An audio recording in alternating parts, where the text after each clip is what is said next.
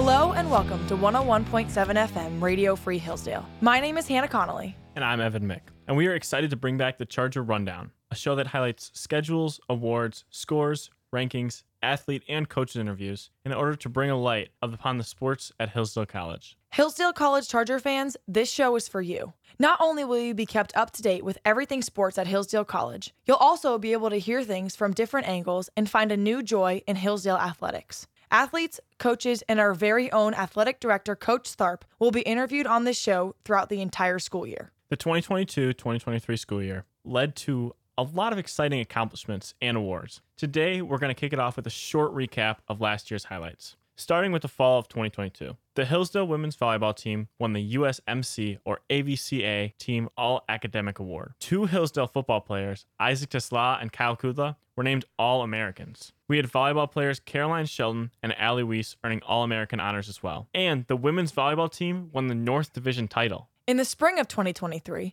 your Hillsdale College softball team won the GMAC championship. Softball pitcher Joni Russell earned All-American honors as well. We had pitcher Zane Barnhart from Hillsdale College baseball drafted in the MLB to the Baltimore Orioles. We had baseball player Lewis Bales of Hillsdale College Charger baseball be named GMAC 2023 Scholar Athlete of the Year. We had two players, Will Shannon and Zane Barnhart, earn All-Region for Hillsdale baseball. Sydney Mills of the women's basketball team hit 1,000 career points. Grace Touche became just the sixth player in Hillsdale women's basketball history to score 1,500 career points. Coach Tharp had his 500th win, which led to the Hillsdale College basketball team being ranked as high as 5th in the NCAA Division II poll. 3 Hillsdale College tennis players joined the 100-win club, including Tyler Conrad, Brennan Simpenu, and Brian Hackman. Sarah Hackman won Women's Tennis Player of the Year. We had track athletes Liz Walmsley and Shira Emakove earn All-American honors. Elise Mason earned All-American honors in swimming.